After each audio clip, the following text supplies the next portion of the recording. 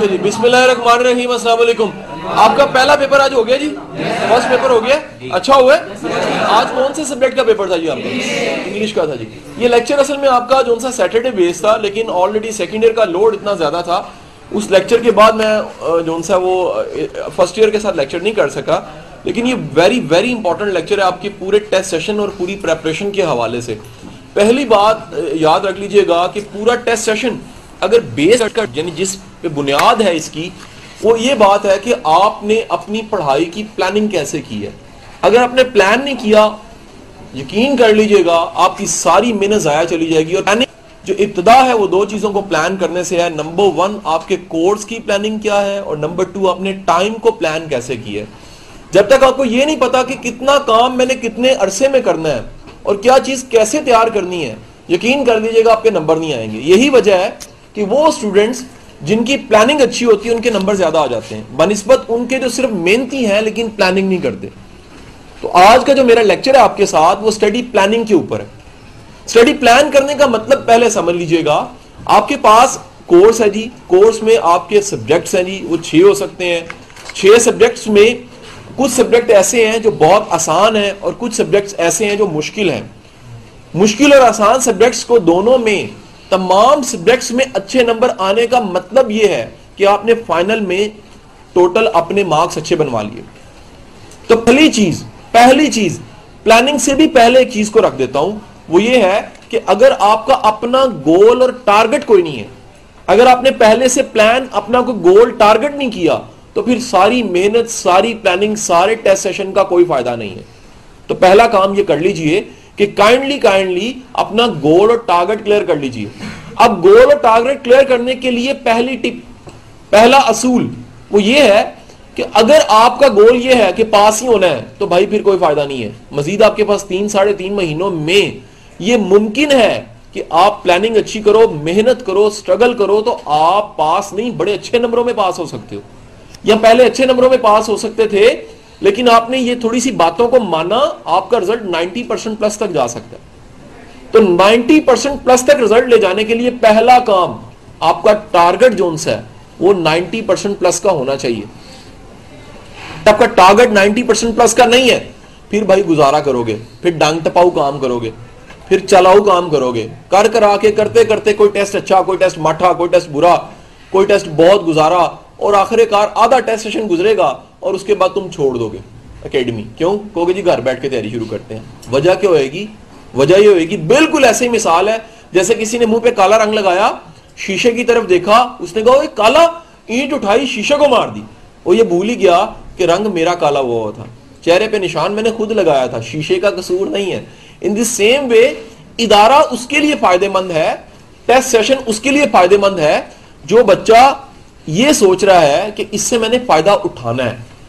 ये फायदा उठाने का जरिया है कि एकेडमी आपको, इदारा आपको टेस्ट प्लान करके दे रहा है। सारे टेस्ट, तमाम सब्जेक्ट्स के टेस्ट को 10-10 टेस्टों में डिवाइड कर रहा है। कोई भी नहीं कर सकता इस तरह का काम कि पूरी किताब को इकट्ठा याद कर ले। कोई बच्चा भी पूरे चैप्टर को इकट्ठा याद नहीं कर सकता, हिस्से करके याद करना पड़ता है। तो पहला काम आपका गोल, आपका टारगेट। अगर आपने अपना बड़ा गोल और बड़ा टारगेट नहीं बनाया, आपका गोल हाई नहीं है, आपका टारगेट हाई नहीं है, तो फिर यकीन कर लीजिएगा ये सारी मेहनत आपकी जाया चली जाएगी। पहली काम, मोटिवेशन इंसान की तब बरकरार रहती है, मोटिवेशन तब कायम रहती है जब आपके पास टारगेट बड़ा होता है। फिर आज के दिन, कल के दिन और पूरे 3 महीने और पूरा साल आपकी मोटिवेशन का ग्राफ हाई रहेगा, क्योंकि टारगेट बहुत बड़ा है आपका।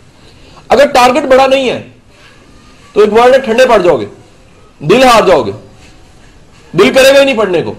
दिल उसका करता है जिसको पता कि यार मेरी मंजिल बड़ी आगे है, मैंने अचीव करना है, मैंने इस पढ़ाई से डॉक्टर बनना है, मैंने इस पढ़ाई से इंजीनियर बनना है, मैंने इस पढ़ाई से चार्टर्ड अकाउंटेंट बनना है, या मैंने इस पढ़ाई से यहां तक पहुंचना है। पढ़ाई कामयाबी का एक जरिया है, पढ़ाई सिर्फ कामयाबी नहीं है, लेकिन पढ़ाई कामयाबी का एक जरिया जरूर है।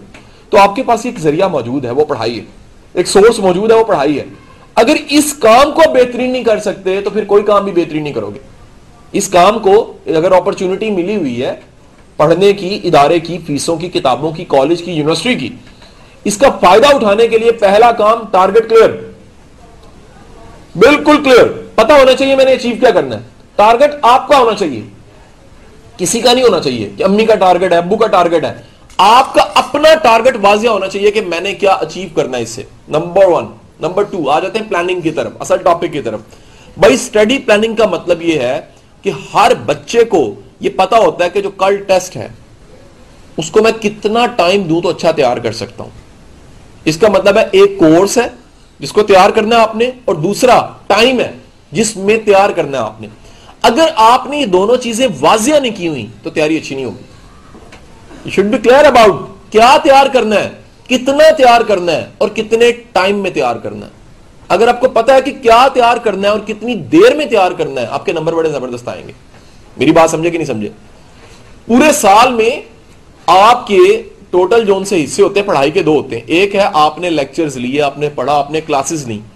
दूसरा हिस्सा ये होता है कि आपने जो कुछ पढ़ा उसको तैयार कर रहे हैं, इसलिए क्योंकि पेपर आने वाले हैं। ये वो वाला टाइम है, ये वो वाला टाइम है कि जो कुछ पढ़ा हुआ है उसे हम तैयार करने लगे हैं। काहे के लिए तैयार करने लगे हैं? ताकि नंबर आ जाए, हमारे पेपर्स आने वाले हैं, 2-3 महीने रह गए। तो उसका कुलिया मैंने बता दिया कि जो टेस्ट आ गया प्लानिंग में, याद रखिएगा प्लानिंग करने वाला बंदा अगर फोकस नहीं है ना उसके पास, फोकस का मतलब क्या है? टेस्ट कल है फिजिक्स का और ध्यान केमिस्ट्री की तरफ है।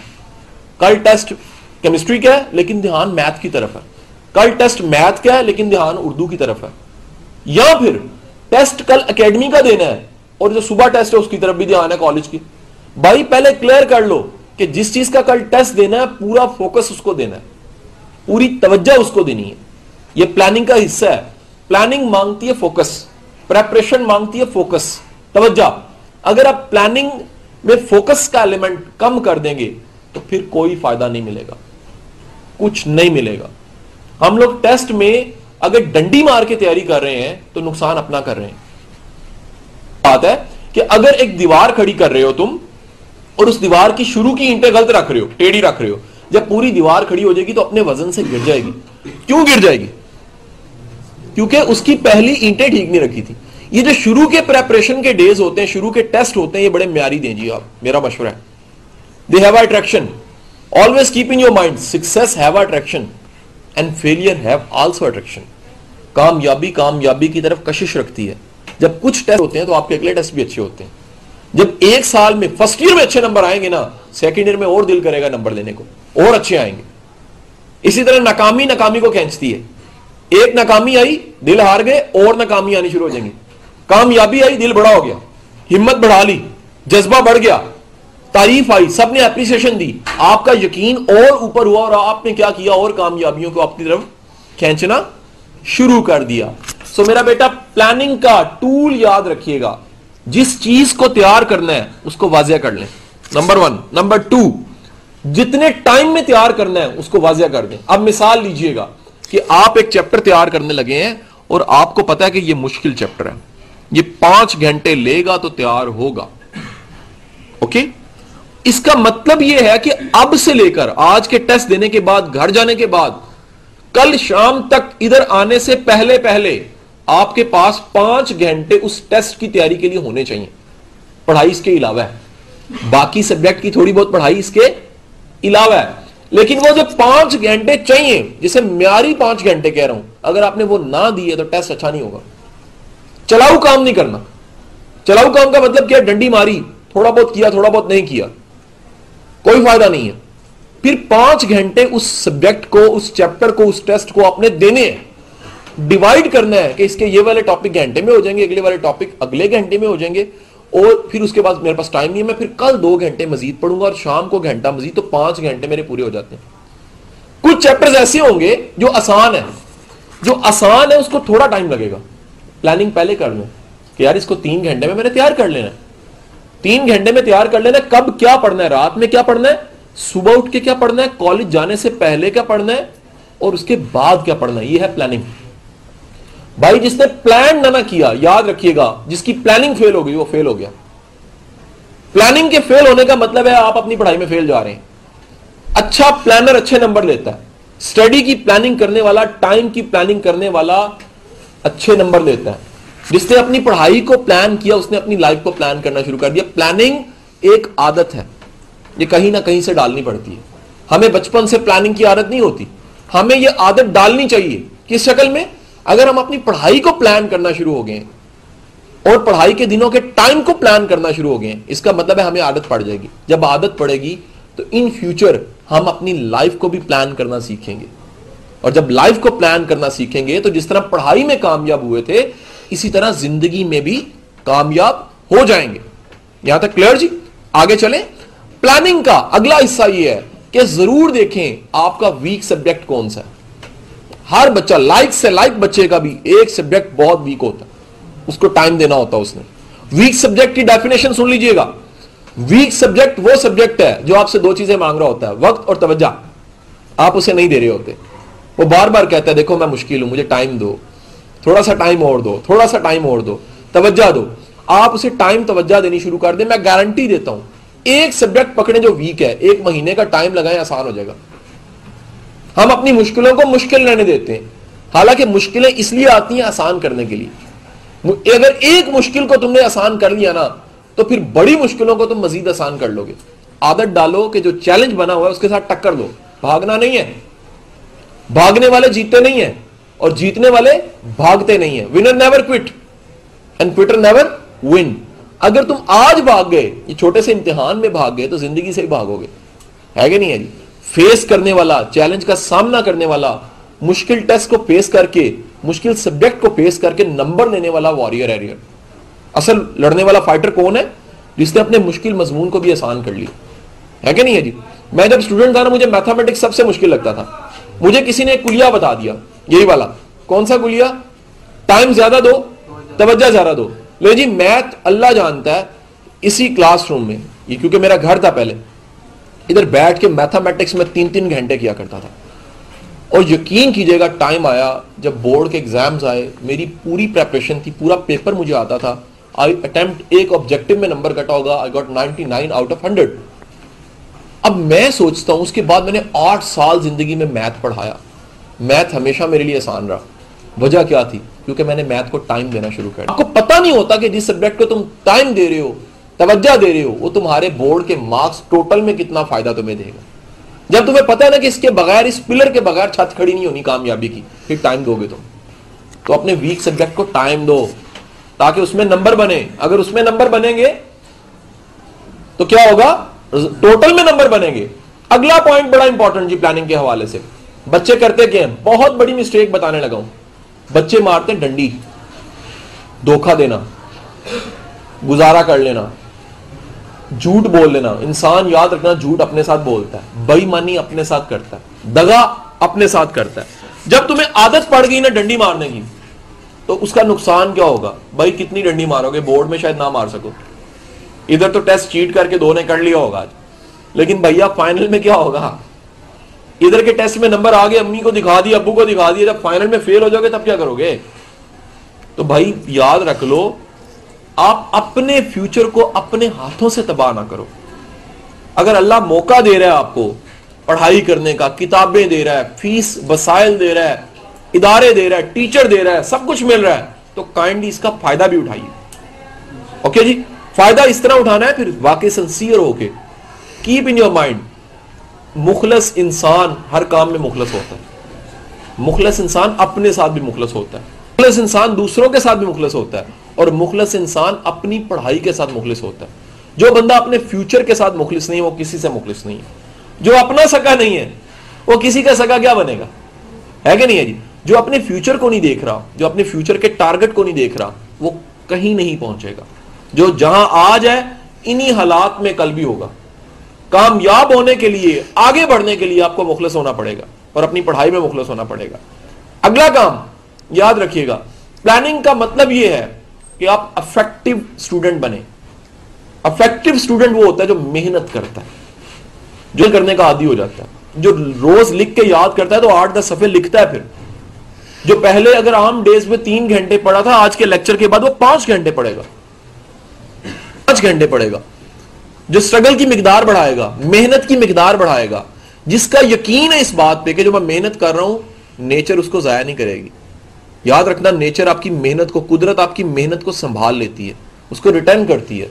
बाज औकात उससे दुगना रिटर्न करती है और बाज औकात 100 गुना रिटर्न कर देती है। आपको अगर बिलीव है कि मेरी मेहनत का मुहाफिज मेरा अल्लाह है, फिर आप ज्यादा मेहनत करोगे। कामचोर इंसान या जो मेहनत नहीं कर रहा होता उसका अल्लाह पे यकीन नहीं होता।